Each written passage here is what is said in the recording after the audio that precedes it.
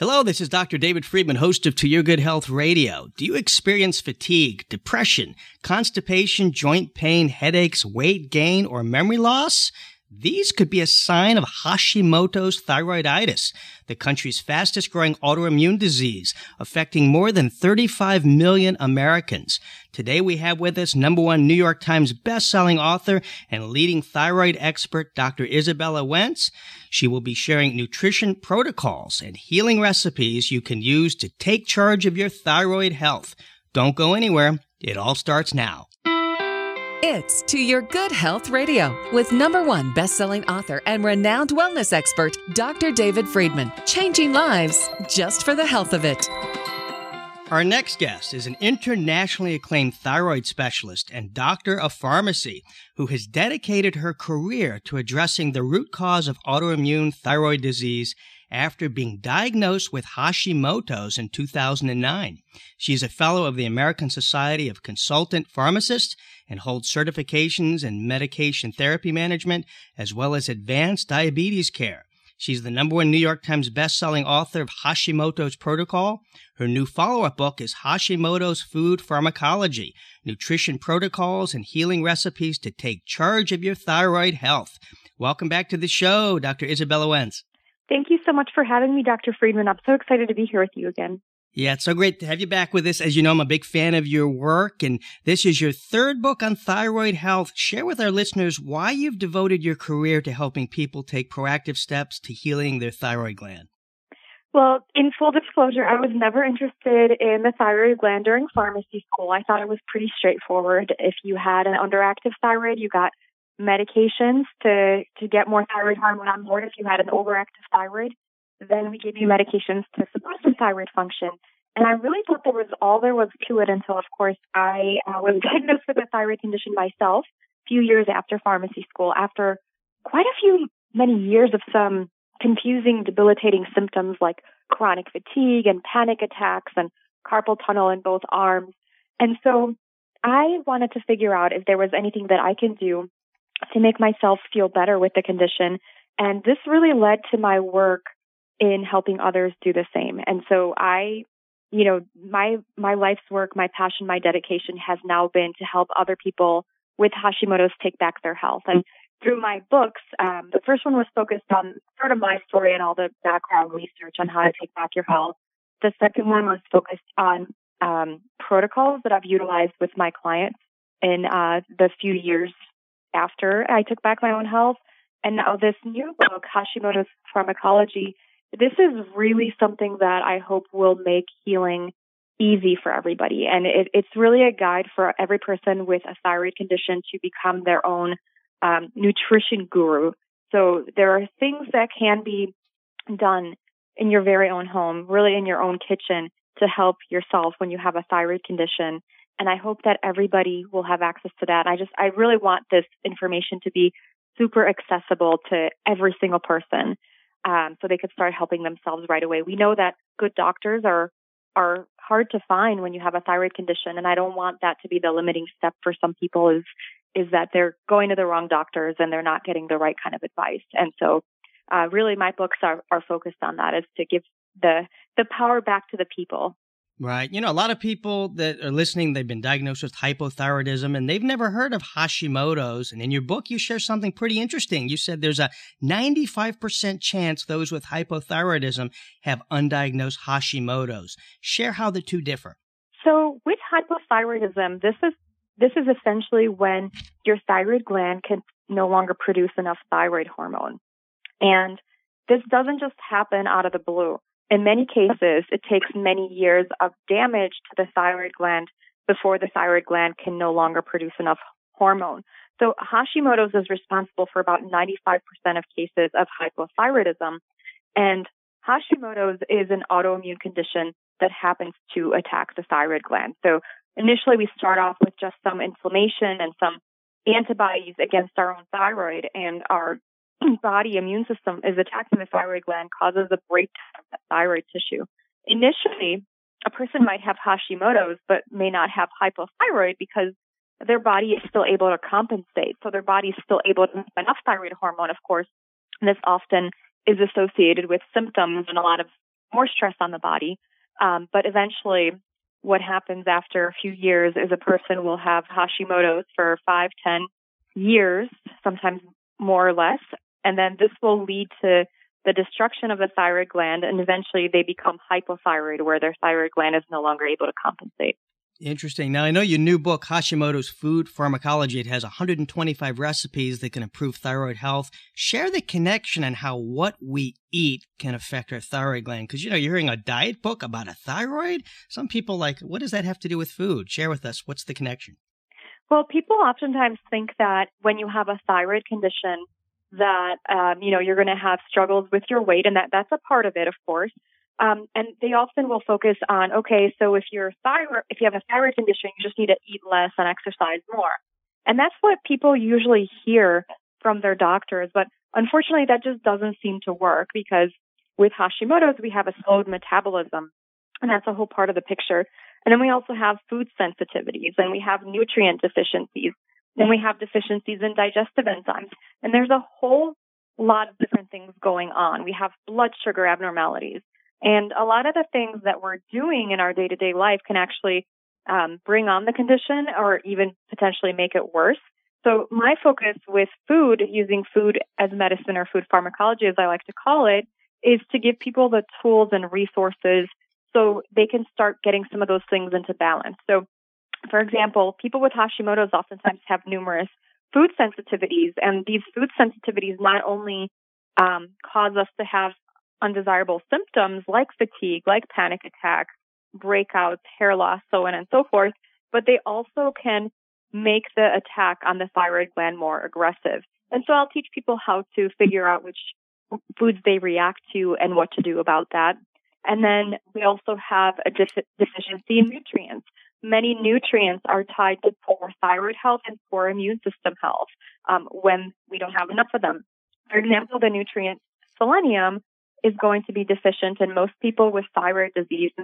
200 micrograms per day can reduce the attack on the thyroid gland, and generally people will report that they feel better, less anxious, their hair stops falling out, maybe eventually starts growing back. And another kind of key component is people with thyroid issues oftentimes will have an inability to digest proteins, and so they end up feeling very sluggish and tired and become nutrient depleted, even if they're eating plenty of good proteins in their diet.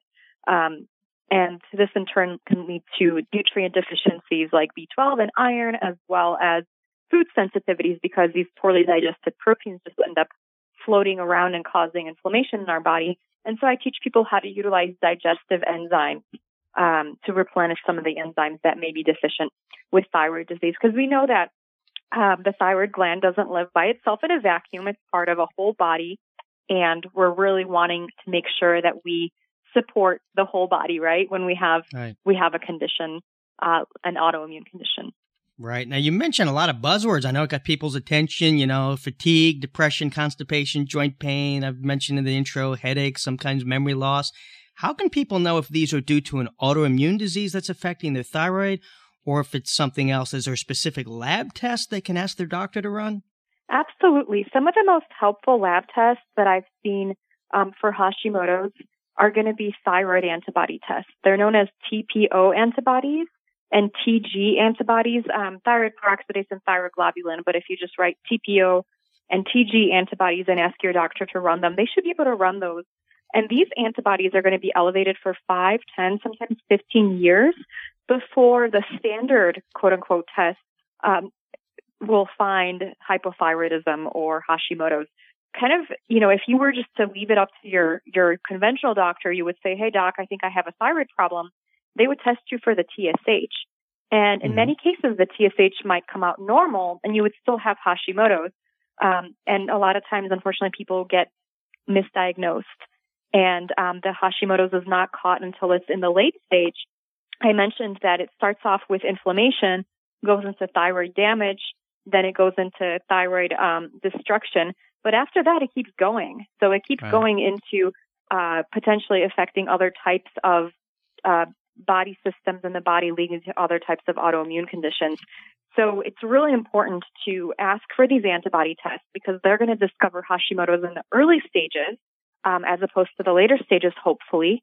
And at that point, we can prevent years of symptoms like depression, anxiety, panic attacks, and we can prevent potentially damage to the thyroid gland and prevent having to be on thyroid medications and maybe even prevent other types of autoimmunity.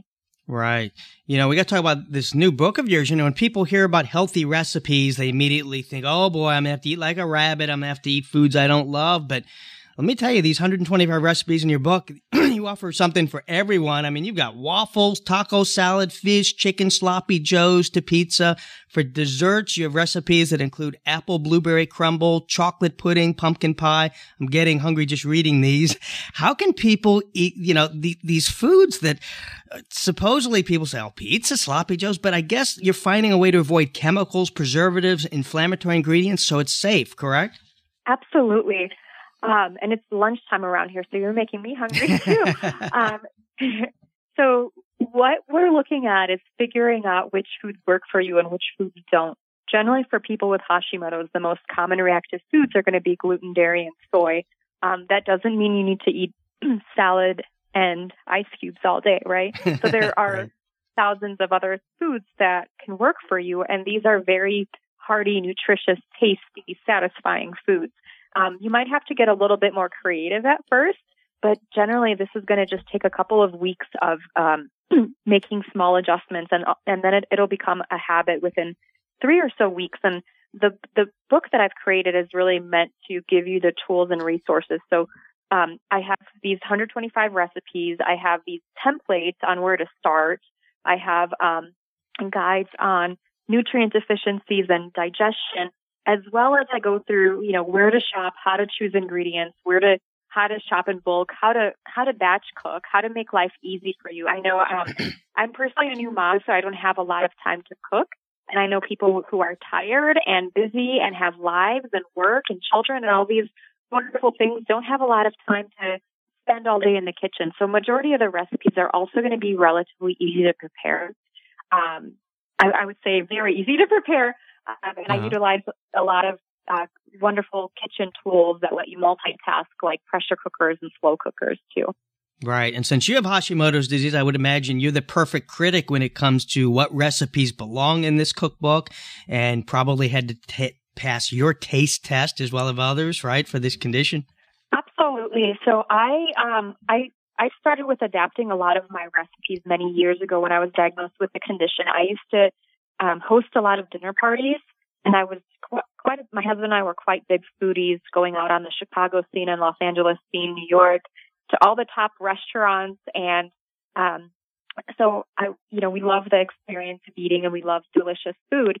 And when it came time to host dinner parties or foods to work, I had to be very creative with making sure that I can prepare foods that I could enjoy and everybody else would enjoy as well. And so when I first started with this diet and cooking foods, I just didn't tell people that the foods I was making were gluten-free, dairy-free, or paleo-based. I would just make the food and let them enjoy it. And it was amazing. Soon after, my friends and family members started noticing changes in me, and then they started liking my food, and many of them are now eating this way, and they've seen improvements. And not just Hashimoto's, but other conditions like asthma, psoriasis, anxiety, irritable bowel syndrome, eczema, so on and so forth. Yeah, that's great. Being a pharmacist, I love that you've embraced food is medicine, that approach to healing. And, for over 40 years, people with hypothyroidism, they've been pretty much taking Thyroid. And I'm curious, if they followed your Hashimoto's protocols and they ate a pro-thyroid diet, would a lot of these folks be able to get off their thyroid meds? One of the concerns that I have with thyroid meds, and I think they're a wonderful part of the healing toolkit. And I'm a big proponent of making sure the right person is on the right meds at the right time, at the right dose.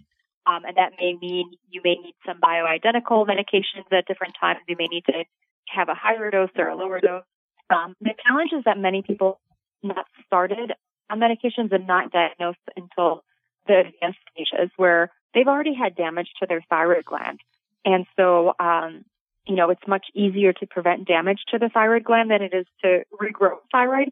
I'm not saying it's not possible. We have had some people who, getting off of certain foods, balancing their blood sugar or addressing different nutrient deficiencies, they absolutely can wean off of their thyroid medications, but I wouldn't say that's a guarantee for most people, especially if they've had a thyroidectomy or if they've had autoimmune thyroid disease for a very long time. However, as we know, a lot of times people take the medications and they still don't feel good. So my goal for people is really for them to feel their best self and to give them all the tools possible and available to take their health.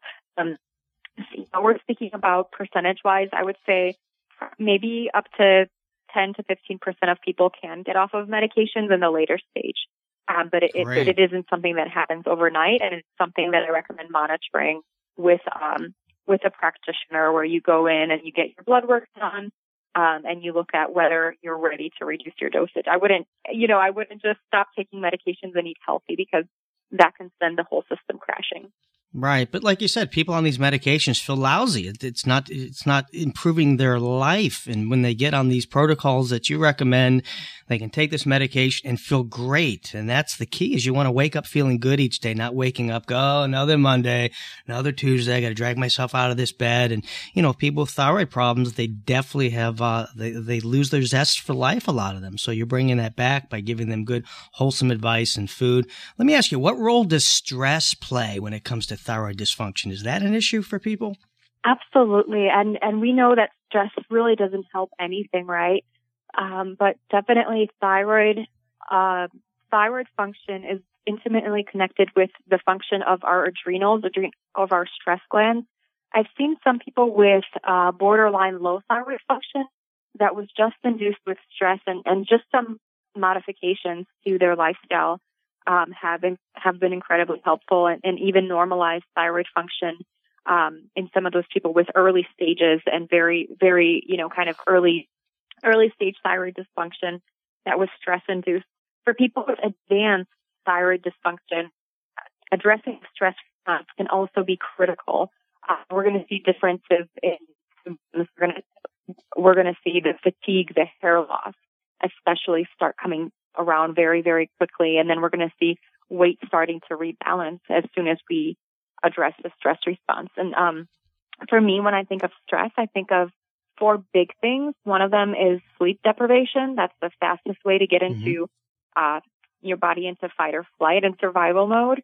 And then we're looking at blood sugar imbalances. This is where food as medicine, food pharmacology comes in again. So having too many carbohydrates and not enough good fats and proteins, and not digesting our fats and proteins can send our body into that. And I cover that in food pharmacology. And then we're looking at inflammatory foods, and really any source of inflammation. Inflammation could come from previous injuries that haven't been treated. It could come from chronic infections. And the one that I really focus on in food pharmacology is, of course, inflammatory foods. And so whatever we do, food can be a very supportive key of the journey.